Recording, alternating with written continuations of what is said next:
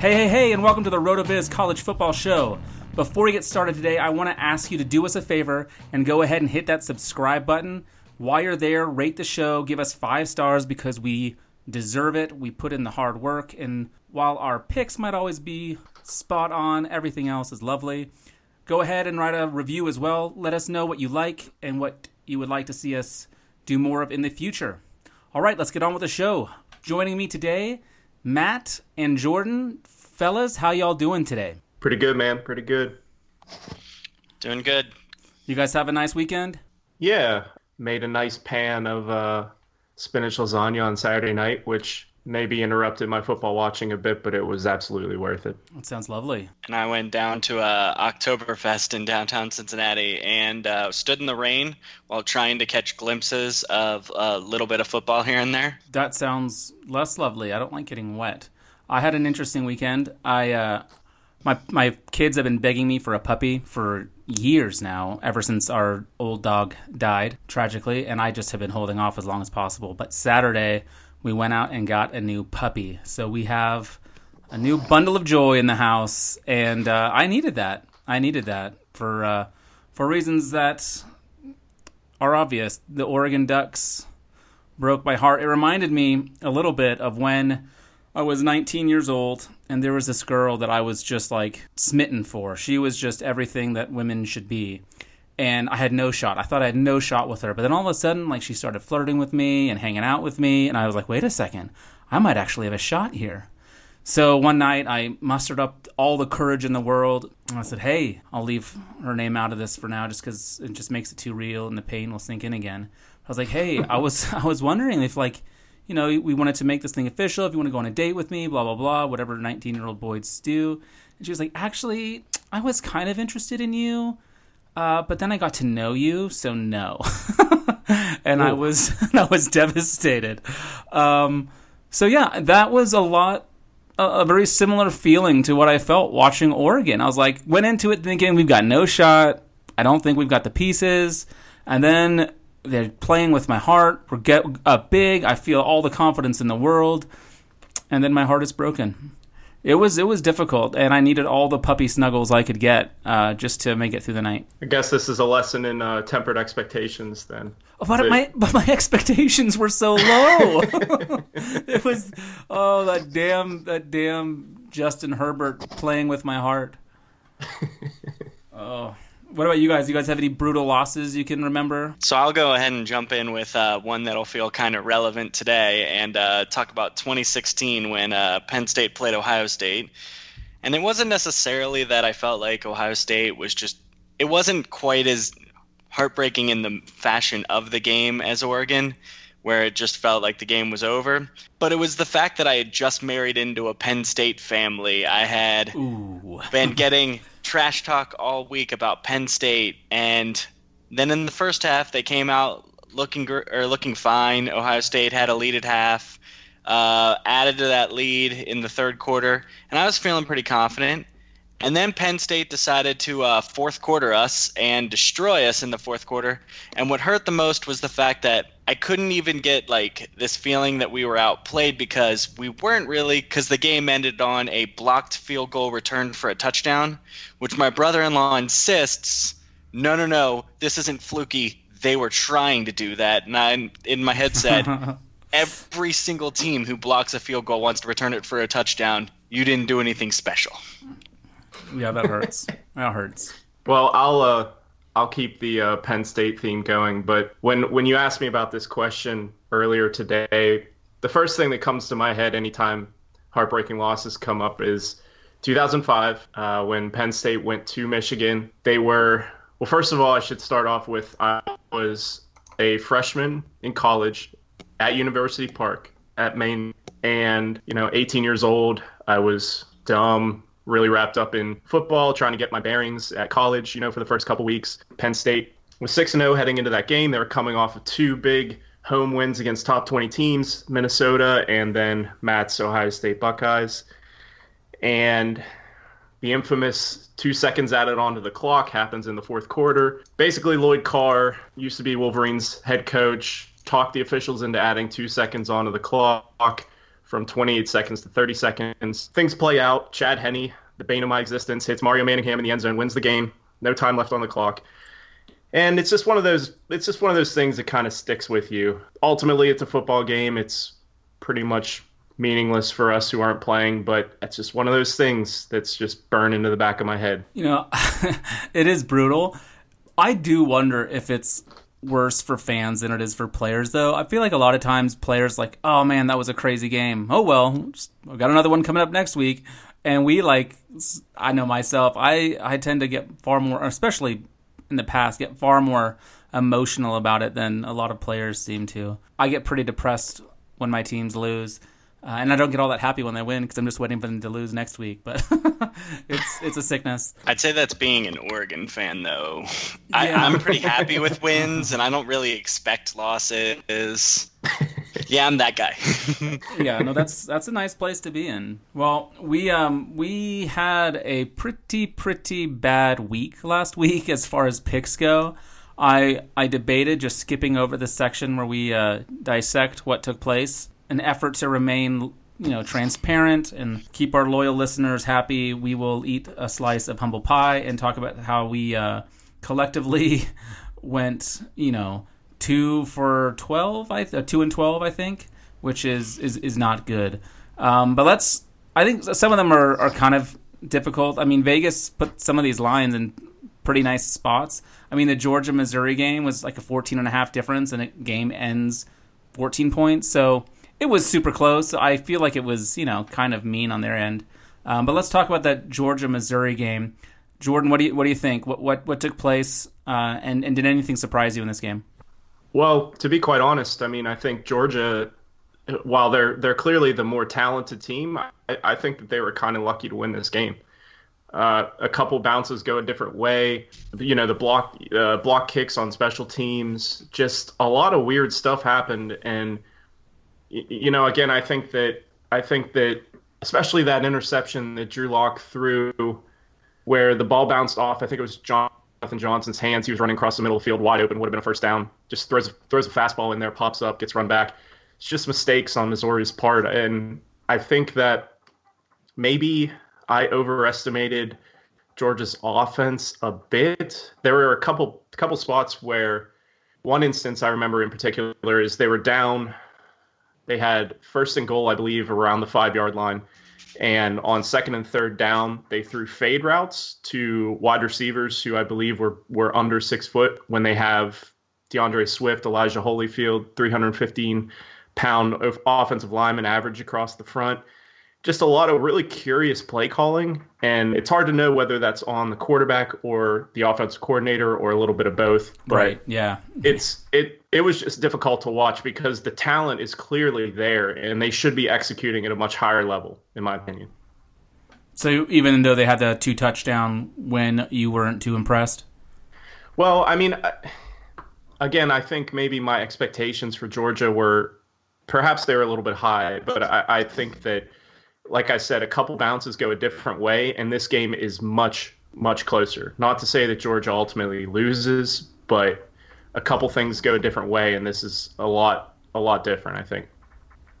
I mean, Jordan, you and I both said that Georgia was either already a buzzsaw or were right on the verge of being one of those buzzsaw teams. So I think it's kind of fair for his expectations. He went into it with this thought that this was going to be South Carolina all over again, where it looked like it could be close for a minute, but ultimately Georgia would just run away with it. And it did kind of seem like if Drew Lock's receivers didn't let him down in a big way, then this game might have actually been very competitive until the end. And Emmanuel Hall was hurt as well. Missouri's wide receiver, who I think is probably their best player on offense, aside from Lock. He was out there, but he wasn't really running routes. He was playing more of a decoy. He's clearly injured. And not to say one player changes the game, but he's a dynamic downfield threat. Yeah, I still came away thinking Georgia is still one of the best 3 teams in the nation, though. I get, I think they didn't play maybe their best football, but I still think, and you guys probably agree with me, that they're still, top 3 in the nation, right? Yeah, I mean, I think that they, at the very least, they belong in. I would absolutely put them in the top 5 for sure. And it's not really to disparage them. They handled their business. They got a win on the road, which is never easy, especially in conference. So I don't mean to slight Georgia. It's just I feel like their ceiling, especially on offense, is much higher than they're operating at right now, which is scary to think about. Yeah, I think the one aspect of this game that surprised me the most was Missouri's ability to run the football. I thought they had a nice day on the ground, and I didn't necessarily expect that to take place. So all of us picked Georgia, and so all 3 of us were wrong on that one.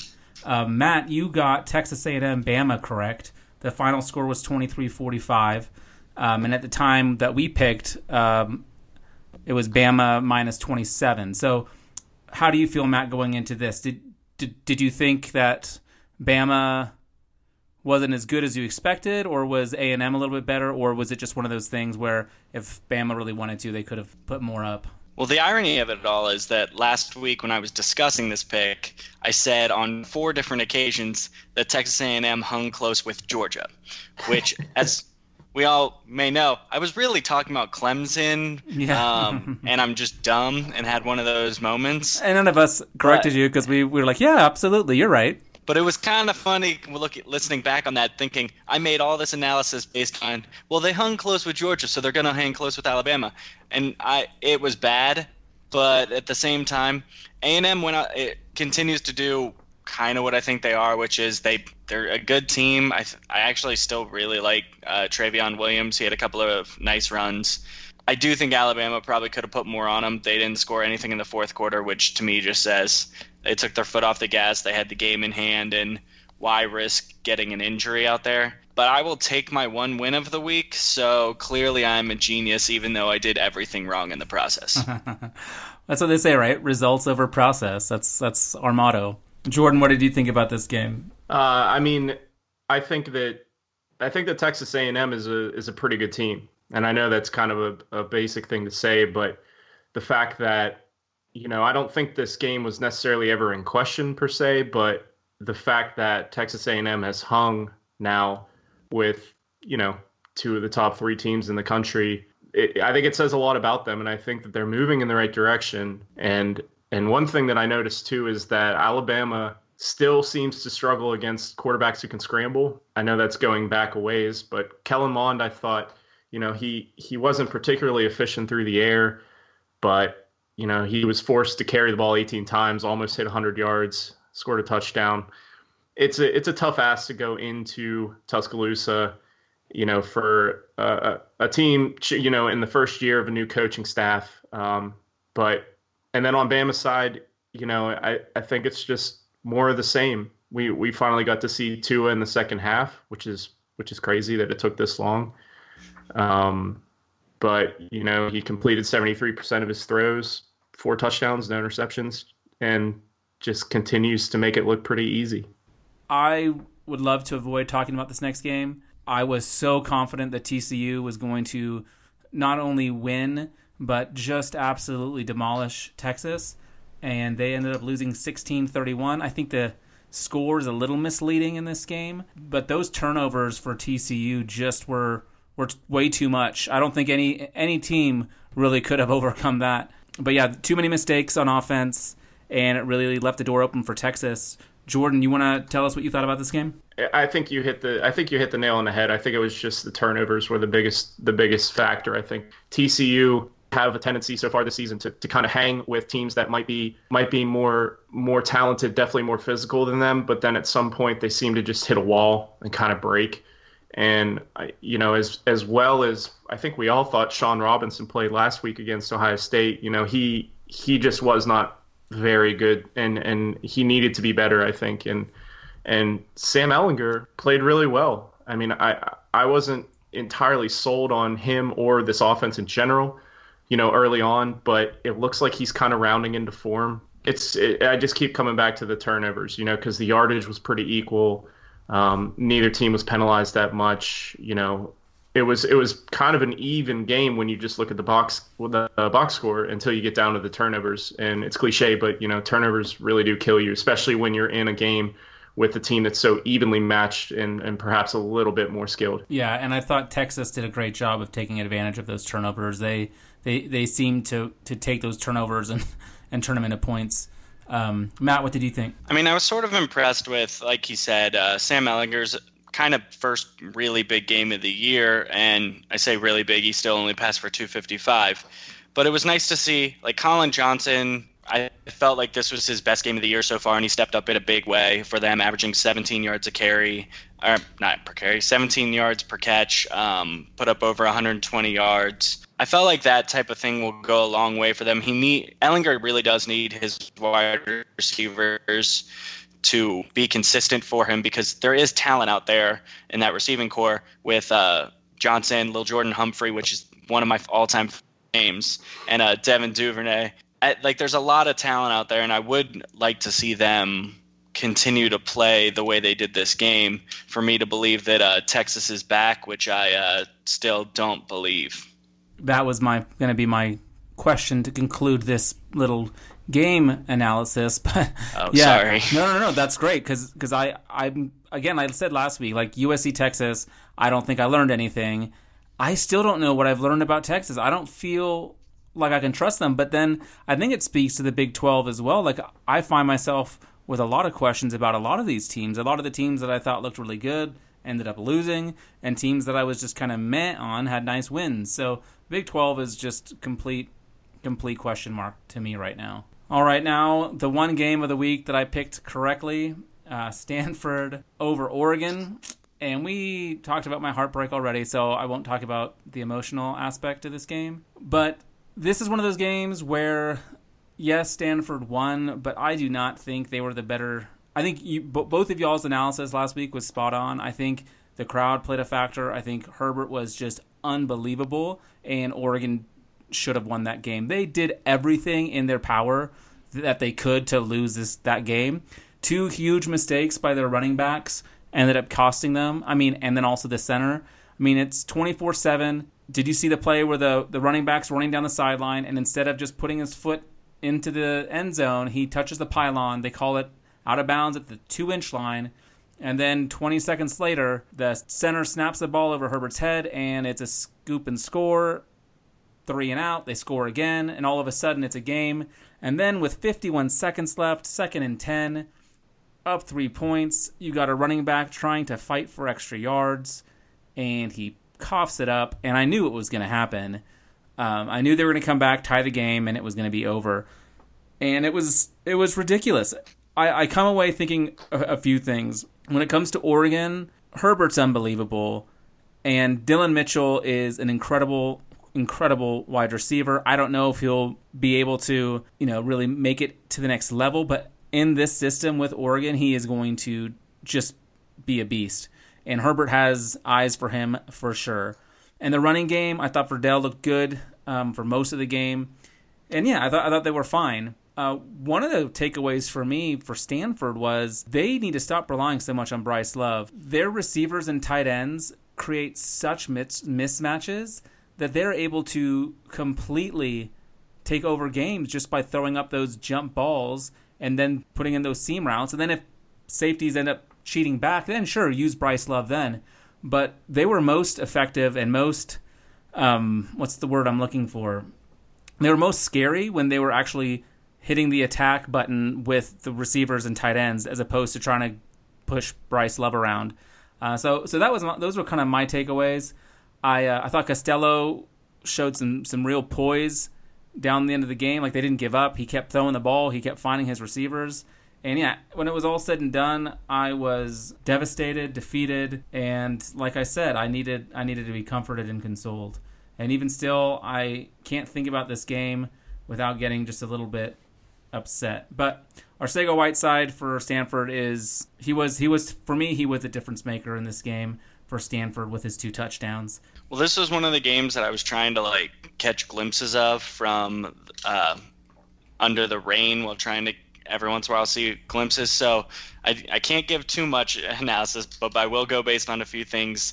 I heard someone say it was controversial for them to run the ball rather than take a knee on the what ended up being the fumble. Right. They would have been punting with about 8 seconds left. So then Stanford would have had to score on a Hail Mary. They would have had like one play left. That's it. So yes. And I think there's reason to think that, but at the same time, you run the ball there because if you get a first down, great. Plus you're more likely to just kill the clock. I don't understand why anyone would be like in the you have to kneel camp where running is controversial. It's just the running back made a boneheaded play and tried to fight for yards without thinking, that's exactly hey, if I get to the ground, it's probably better. My other takeaways from this game is Caden Smith is really going to turn himself into a first-round pick at the tight end position because this year's class it's weird at tight end. There's really Noah Fant and then no one else other than maybe Caden Smith now. So I think every good game he has the rest of the year is going to be kind of spotlighted for the draft purpose at least. And then Arcega Whiteside, or I don't know how to say his last name if I'm saying it wrong, but Arcega Whiteside is going to be one of those early day 3 picks in the draft, and he's going to be really good for some team. I agree with you, and yeah, oh my goodness. I have no problem with Oregon running the ball there. The reason that they came back in that game, they didn't come back, they were up the whole time. But the reason that they were in the position that they were is because Cristobal was playing aggressive. He kept pushing the ball downfield when people would have thought, play it safe. And so the fact that he's not playing it safe and taking a knee is just in his character, and I'm okay with it because it put them in a position to win. But don't get me started. Don't get me. I will just spend 2 hours talking about this game in my frustration. Jordan, stop me. Yeah, well, just to kind of put a bow on it, I think some positives, instead of focusing on the negatives, I think some of the positives are that Oregon stood up to Bryce Love and Stanford on the ground pretty well. And I think that's something that they can build on moving forward. Their offense is going to be fine. This is a loss ultimately, but Stanford has a very difficult game against Notre Dame coming up this week. And I don't necessarily think that Stanford is, the North runaway champion here. I think that Oregon has a lot to take away from this game to be positive. Although, the loss is never easy to take, but I think that they did some good things, and I think that they can build on that moving forward. Yeah, after watching this game, I started getting really excited. Again, I used to live in Seattle, and so it's a Washington, it's a Huskies town, and the big rivalry with Oregon, I'm actually excited for it this year. I think that will be a fun one. So yeah, you're right. There are some positives to take away. Not much positive to take away from our perspective from the Notre Dame Wake Forest game, which we thought was going to be really competitive and really close, and maybe even downright upset. Notre Dame ended up winning pretty easily, 56-27, and I really believe that the reason why we were wrong on this is because Ian Book was the starting quarterback and not Wimbush. What do you guys think? Yeah, absolutely. I mean, I think that, there are whispers about Book potentially starting all throughout the week, really, but I don't think we knew for sure. And he played great. I mean, he was efficient, he was accurate, he was prolific. He did everything that Brandon Wimbush was never really seemingly able to do during his time at Notre Dame. And I think that obviously Notre Dame and Alabama, in my opinion, are not in the same circle or sphere, but I think that Notre Dame has a pretty good defense, and I think that adding the ability to throw the ball, especially downfield more, really helps them. And kind of, we talked last week about Notre Dame kind of being overrated perhaps, maybe not deserving of where they were.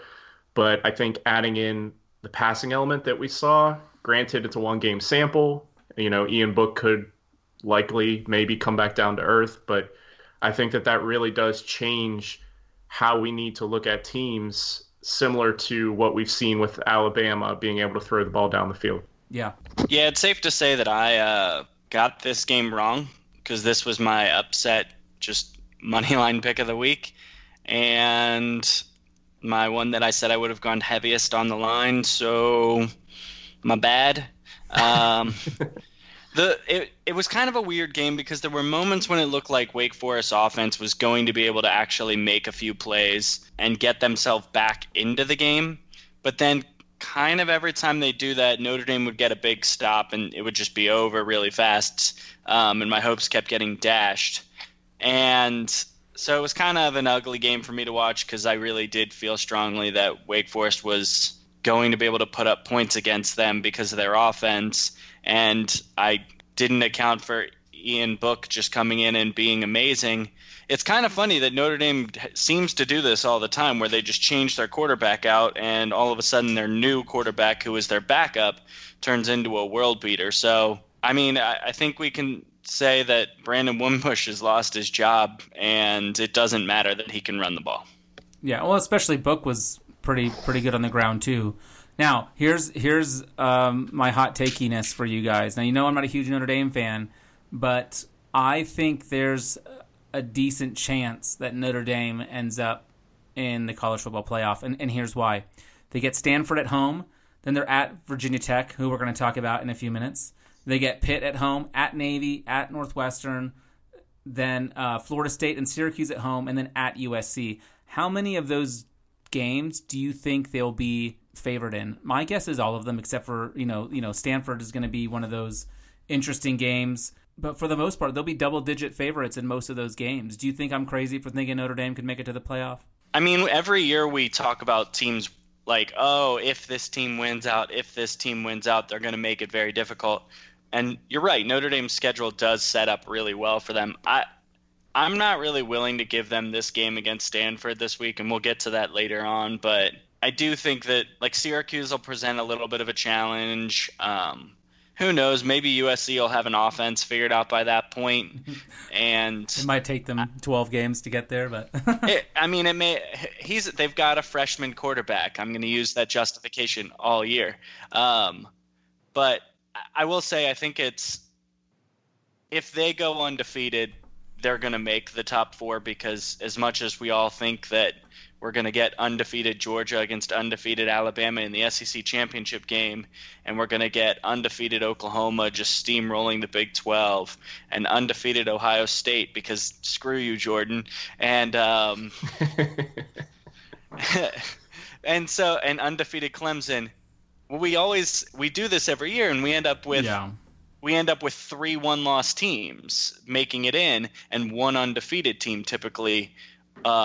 So it's one of those things where, like, right now, yes, I love their chance to make it because if they go undefeated, I think they're in, because I think that all of these teams that we currently have ahead of them, I'd say it's about a 75% chance that 3 or 4 of them pick up a loss.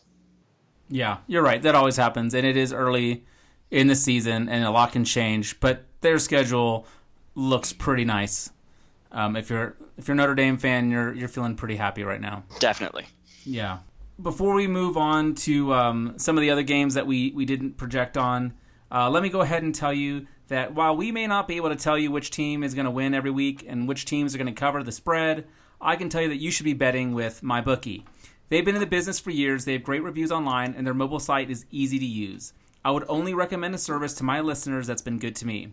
That's why I'm urging you to make your way over to MyBookie. You win, they pay. They have in-game, live betting, over-unders on fantasy points scored, and the most rewarding player perks in the business. Now, MyBookie is slammed right now with new bettors because they're such an awesome site. But that's why they want to give everyone the best service possible and offer you an additional $25 free if you deposit after 7 p.m. Eastern Time on any deposit over $100. So join now, and MyBookie will match your deposit dollar for dollar using the promo code RotoViz to activate this offer. Visit MyBookie online today. That's MyBookie, and don't forget to use the promo code RotoViz when creating your account to claim up to $1,000 free to play with. Again, if you want to get that extra $25, just wait till after 7 p.m. Eastern and then use the code RotoViz25. It's up to you, but I'd wait and get that extra money. You play, you win, and you get paid. All right, guys, let's talk about some of these other games. Virginia Tech, Old Dominion, the one we all saw coming. Jordan, what did you think about this one? Yeah, so I did not see hardly any of this game, just the highlights, which is probably pretty typical about everybody across the country. But Yeah, this Virginia Tech was a 28-point favorite, I believe, at kick, 27, 28 points.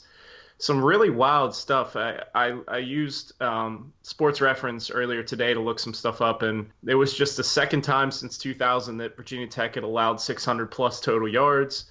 It was just the third time since Old Dominion started their program back up in 2009 that they gained 600 total yards. And for Old Dominion redshirt junior quarterback Blake LaRussa, his passing yardage total in this game represents 40% of his career passing total. Now, That's granted, amazing. he hasn't started a ton of games, but there was just some really wild stuff about this game, aside from the fact, that Old Dominion beat Virginia Tech. But, also VT, on top of this loss, they lose their starting quarterback, Josh Jackson, who broke his leg, needs surgery. I believe he's done for the year. So, and I think also Virginia Tech might have kicked one of their defensive linemen off the team after the game. It seems like things are a little bit rocky there right now. I don't know how they're going to bounce back from that. And I believe they go to Duke this week, and I think they're about a touchdown dog. So it's a very weird time right now for Virginia Tech. Yeah, I'll jump in. Again, like Jordan, I didn't see a lot of this game. It was one I kind of was tracking on my phone because at a certain point when you see a score like that, you're just wondering how the most absurd thing possible is happening. Just a quick reminder, Old Dominion earlier this season lost to Liberty, who was making their FBS debut. The thing that my takeaway from this is we really overrated Virginia Tech based on that Florida State win, when now we're seeing Florida State really is just – they're going to finish near the bottom of the ACC, which is not something you would have expected at the beginning of the year. And that line against Duke, Duke's undefeated. Virginia Tech just got beat by a team that's probably close to a Division II level team. It's kind of worth noting that you might want to be on that Duke side. Yeah, I think you make a good point there, too, where you're talking about our perceptions going into the season and how that rolls over to what we think early on. So it makes me think about Texas, too. Like, Texas got beat by Maryland, so we just assumed Texas was going to be terrible. But maybe that was the worst game of the season. And similarly, maybe Virginia Tech, played a really bad Florida State team, and they're not quite as good as we think. It kind of makes me wonder about Mississippi State. Kentucky, I don't know how many people saw this one coming. I sure didn't. I think we even were talking about how Mississippi State was like one of our favorite teams in the SEC. Jordan, what do you think happened in this game, or what do you think this means going forward? I guess it means Kentucky is good, which is crazy. I think that Benny Snell was good, their running back. He's one of my favorite players coming into the season. I think that he is the best running back in the SEC. He's one of the best running backs in the country, and he scored 4 touchdowns. But I think the bigger story, or the bigger takeaway here, is that Kentucky is actually good, and I think we need to come to grips with that. And for someone who is my age, in their early 30s, Kentucky's usually not good. And quite honestly, I don't know when the last time they were really good, but I think that they're really making strides there. I think that they're a fairly balanced team, and it also kind of makes me wonder, is Nick Fitzgerald actually bad? I know that Kylan Hill, Mississippi State's running back, was basically on fire for the first couple of games this week, or for this year, excuse me. Basically shut down in this game. But that Joe Moorhead offense, for it to function properly, I think that there needs to be the ability to throw the ball downfield, take shots, to open up the running game. And it looks to me, from what I've seen in Mississippi State so far this year, that they don't have that element with Nick Fitzgerald at quarterback. Yeah, I can actually tell you the last time Kentucky was good. It was 5 years ago when I was using them in NCAA football on the Xbox. That was my dynasty team right there. There you go. I brought them to glory. Yeah. It's been a long time. And I checked in with my UK fan friend, one of the 11 UK fans. Things he wanted me to re-say. Benny Snell, seriously, heart emojis, like all the heart emojis. A sentence I never thought I would say. Josh Allen is very good at football, but the linebacker, still not the quarterback. And I guess the little bit of a takeaway for this Mississippi State offense is. I still think it's going to end up being a decent offense.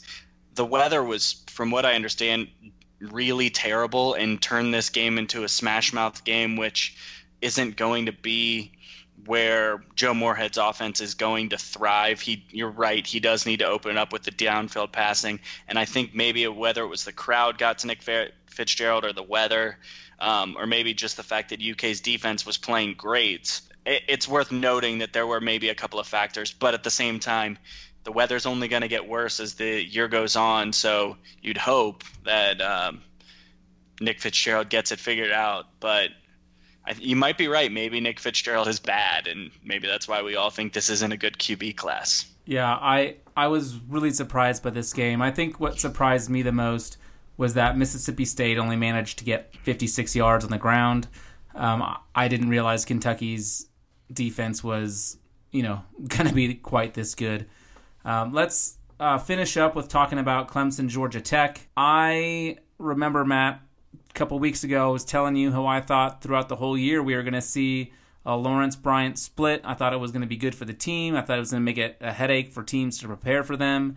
And I think I was wrong. I think Trevor Lawrence may have just taken over. Well, it's definitely Trevor Lawrence time. He was announced as the starter for this week. He took over in the Georgia Tech game. And I think there's one thing that we're learning this college football season from Alabama, Ohio State, and Clemson, and it's that a downfield passing attack really opens up your offense. Tua did it for Alabama, but when they got rid of Jalen Hurts, and Haskins is doing it by comparison to J.T. Barrett, and now Trevor Lawrence is going to do it in place of Kelly Bryant, and it's these short yardage quarterbacks that had realistically, they'd kind of dominated the past decade or so of college football because of the the run option to go along with it. We're getting back to these true passing quarterbacks, and Trevor Lawrence is really next on this list. He's going to be special. I think it's going to be interesting, and I think Clemson saw the way they played against Alabama in the playoff last year and said that as good as Kelly Bryant is, their goal isn't to make the playoff. It's to win a title. And with Trevor Lawrence running the show, that's a lot more of a possibility. And Georgia Tech continues to prove to me every year that you can be a really difficult offense to stop, but if you don't pass the ball, you're not going to be a good offense. Well, they had one completion in the game. Jordan, what did you think? Yeah, I agree. I think that I'm excited that Trevor Lawrence is going to be the guy moving forward, and not to echo again, but I really do think that we are seeing the fact that these high-end teams that are really talented and very deep, very good on defense, what really can set them apart is to have explosive downfield plays through the air. And I think that Trevor Lawrence gives Clemson the best chance they have at beating a team like Alabama. I think without that element, I don't think Clemson beats Alabama. But with that element, I think they can hang. And that's a bit reductionist, but I think that that's one of the things I've noticed most early on this season is just how important it is to be able to stretch defenses vertically to supplement the talent that you have at every position. If Lawrence struggles in one of these upcoming games, do you think they'd make the switch back to Bryant, or do you think they're going to ride him out no matter what? That's an interesting question. I looking at their schedule, do they have any spots where they're going to be in tough? Because I think that Trevor Lawrence is ready, and he's going to make mistakes here and there, but basically in every single game. Yeah. Syracuse, Wake Forest, NC State, Florida State, Louisville, Boston College, Duke, and South Carolina. So chances are, they'll be favored touchdown or better in every single game. Now, if he would struggle, then that would be a bit of a conundrum because I don't think ideally they want to be flip-flopping back and forth. So they kind of hitch their wagon, so to speak. But, they're not a terrible team with Kelly Bryant at quarterback. So I think that they do still have that option, but obviously they hope that this is the move and they can roll with it from here on out. Well, it's going to be exciting, that's for sure. Let's get into Week 5. Let's make some picks. We have nowhere to go but up. Let's start with BYU at Washington. Washington, it's set the spread 17.5 points. Matt, take us away. This line's a little weird, isn't it? BYU's coming off a really big win against a team that's going to play pretty slow. 17.5 dogs to Washington. When I started looking in this, Washington allows the 11th fewest yards per play and the 11th fewest points per play. BYU runs the 105th most game, and it just looks like, Washington, but the difference I have in this, and the reason why I'm actually going to take BYU and take the points on this one, is because Washington runs the 104th most plays on offense and really haven't had a game this year where they've been scoring a lot of points. So my question really comes down to how many points is Washington going to score? Because if they don't score 28, it's going to be very, very difficult for them to cover that number. And this season, they have not been scoring a lot of points. So it might seem like sort of simple analysis when you circle around to the point, but if neither one of these teams is going to play up tempo, I don't see this game getting into the 30s. Yeah, what about you, Jordan? Yeah, I think that's a great call. I think that this is probably going to be a low-scoring game, like Matt said. Washington really hasn't shown very much explosive ability so far, pace of play, like you mentioned. And I think that we saw when BYU played Wisconsin that they can kind of hang physically, on the interior. And Washington's offensive line is a little bit banged up. Jake Browning is, just disappointing a lot of the time.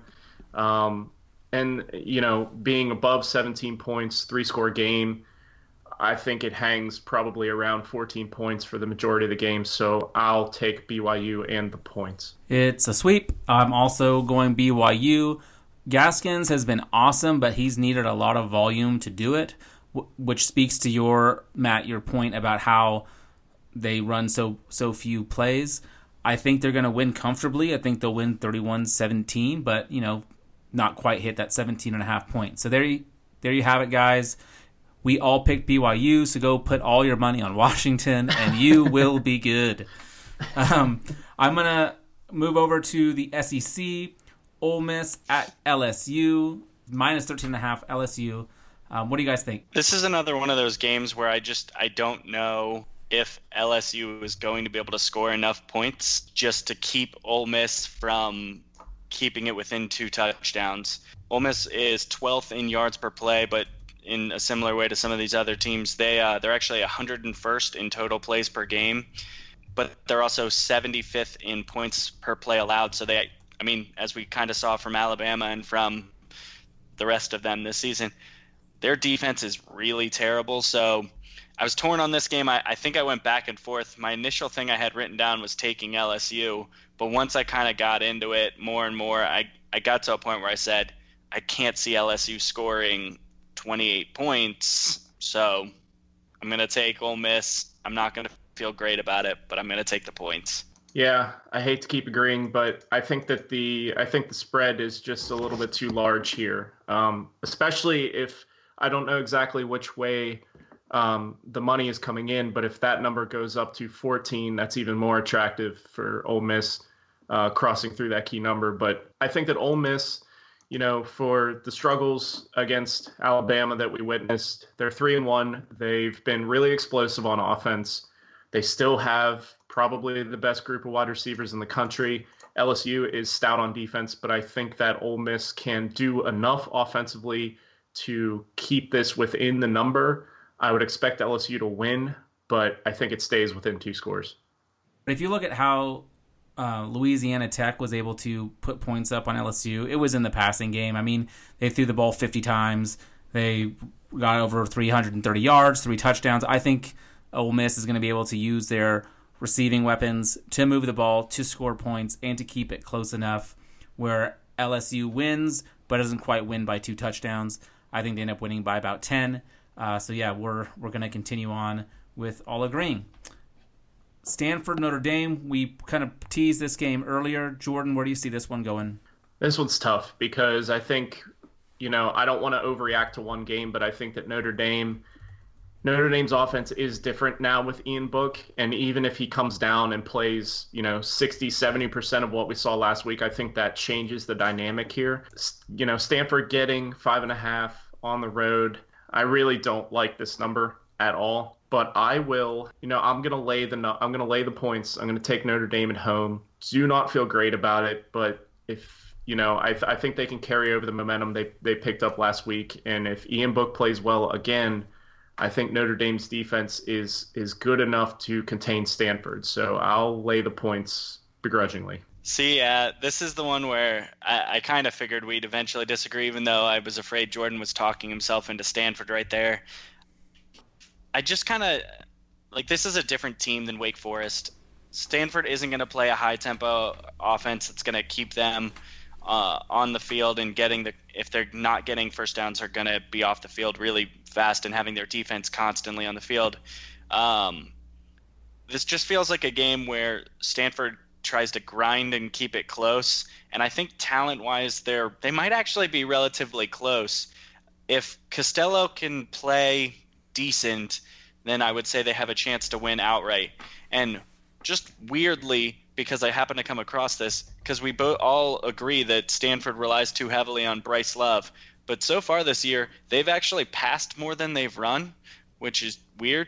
And Notre Dame has actually run the ball nearly 60% of the time. So just thought that was weird. I wonder if some of that is with Bryce Love's injuries and being banged up a bit. I'm also taking Stanford in this one. I mean, if Oregon can't stop them, who can? So I'd pick Stanford to win this outright. I think they'll go in there with a lot of motivation after this last win. I mean, the second half of that game against Oregon, they just took over and they were able to slow Oregon's offense down. I mean, they had a couple lucky turnovers, but they still played tough. They were physical. I like them to be able to exploit some matchups in the middle of the field with their massive tight ends and their big wide receivers. And I think Stanford ends up squeaking one out, winning it by 3. Let's go to my new favorite team.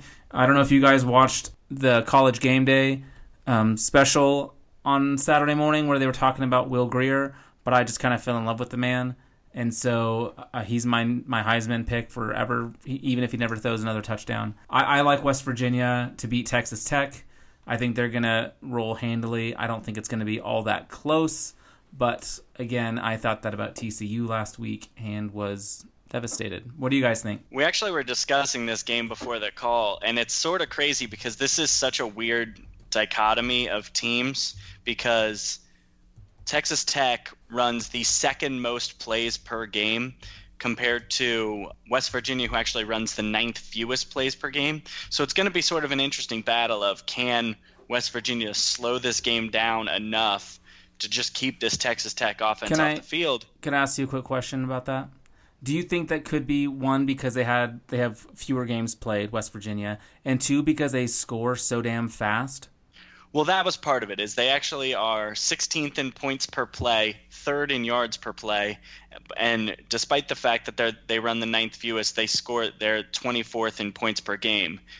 What's crazy, and they do all that, and they're also first in opposing points per play. So they're really they're going to be an interesting matchup here. If they can keep Texas Tech from scoring anywhere near the 30s, then I think that West Virginia takes this game handily. I'm still kind of torn on the number just because I like taking underdogs, but I mean, even on the road, I probably would lean West Virginia. And I think that if I'm right that West Virginia wins this game, I think they probably do it by double digits. Yeah, I'm going to go with West Virginia as well. I also don't like laying points, especially on the road, but I think that West Virginia's defense is more, a good bit better on defense than Texas Tech. I think both have really good offenses. I think Alan Bowman, Texas Tech's freshman quarterback, is good. And I think that being at home will help them. But I just think that West Virginia's offense with Will Grier, like you said, David Sills, I think it's just too much. And I think that West Virginia's defense might be able to get some stops, and I don't know how often West Virginia will be stopped. So I'll lay the 3.5 on the road. The only reason why I would want to take Texas Tech is because of Dakota Allen, Last Chance U. Love that show, love that guy, and want nothing but the best for him. But I can't do it. I'm still going West Virginia. All right, that's going to do it for our show. We'll see. I'm just kidding. Obviously, we've got the grudge match. We've got Ohio State at Penn State. You two boys duke it out, and whoever can convince me, because I don't know who to pick. It's 4 points.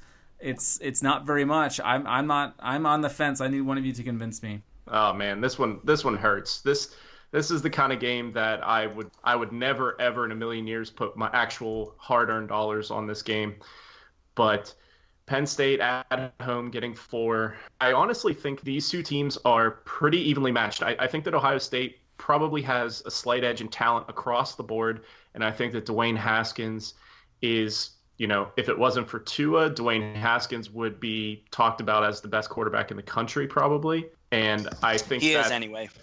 Well, of course you would say that. I think the Bosa injury is important. One guy doesn't make a defense, but he is so disruptive. I think him being out is substantial. Games in Happy Valley, I'm assuming this is an 8 o'clock game, correct?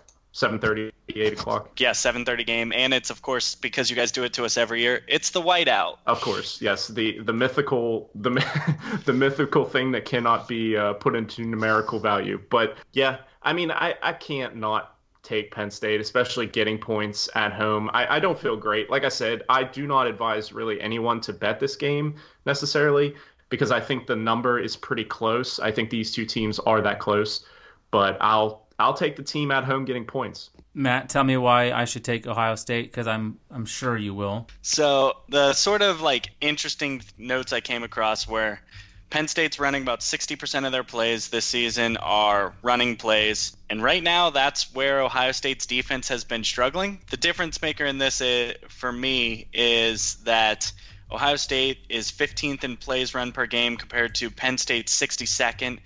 I think it came out to it was about 8 more plays per game. And Ohio State's offense is leading the country in completion percentage because, as I stated earlier, they have the best quarterback in the country. I agree Bosa being out is going to be a huge loss for them because he is I'm just going to keep going with hyperbole, the best defensive player in the country. And the thing that I think makes it up is that Draymond Jones is a difference maker on that defensive line, and Ohio State has a few young defensive linemen that I think could make a big difference in Chase Young. And I actually am interested to see if they let Tyreek Smith play much this game.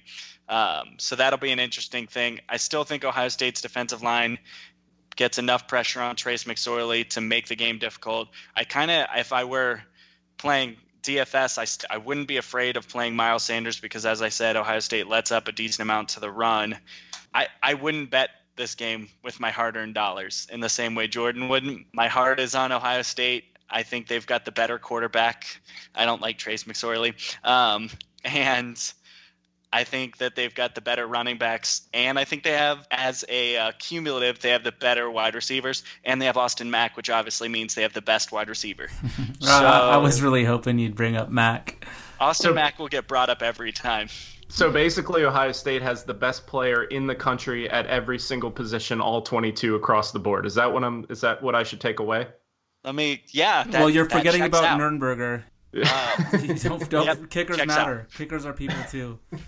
No, I think I know I'm obviously super biased in this. I do think that quarterback is the difference in this game because in recent years, Penn State has kind of been able to key in on the run because they didn't have any fear about JT Barrett going over the top with a deep pass. And truthfully, when he did go for slightly longer passes against them was when they made that fourth quarter comeback last year.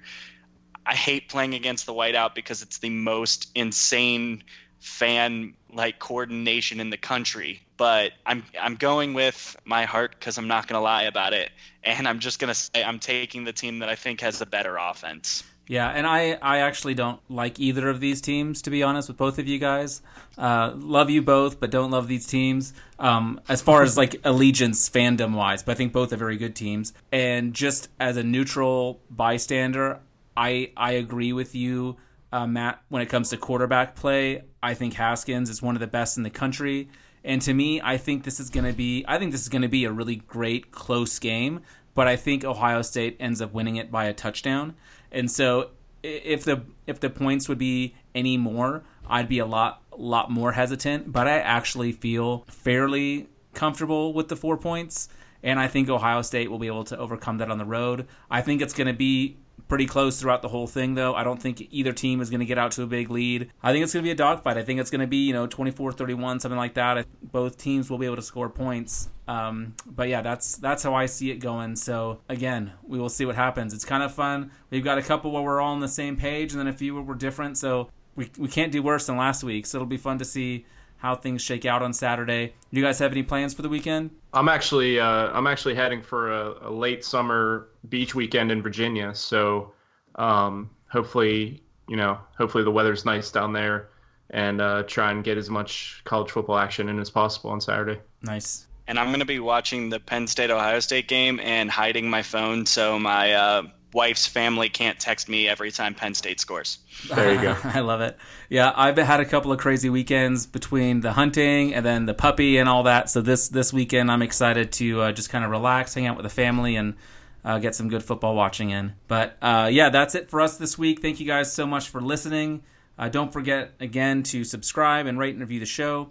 Jordan, can you tell everyone where they can find you, please? Yeah, on Twitter at jhoover9787, and you can find my writing on RotoViz. Matt? I'm at Wispy the Kid on Twitter, and you can find my writing primarily in season on Rotoballer this season. Yeah, and I'm at StayFunLaco on Twitter. And then, of course, follow the show at RotoViz CFB Show. Follow us, interact with us. We love talking to you guys. And, yeah, give us some help for all of our terrible picks this week that I'm sure will be coming. We'll be looking forward to chatting with you guys next week. Thank you very much.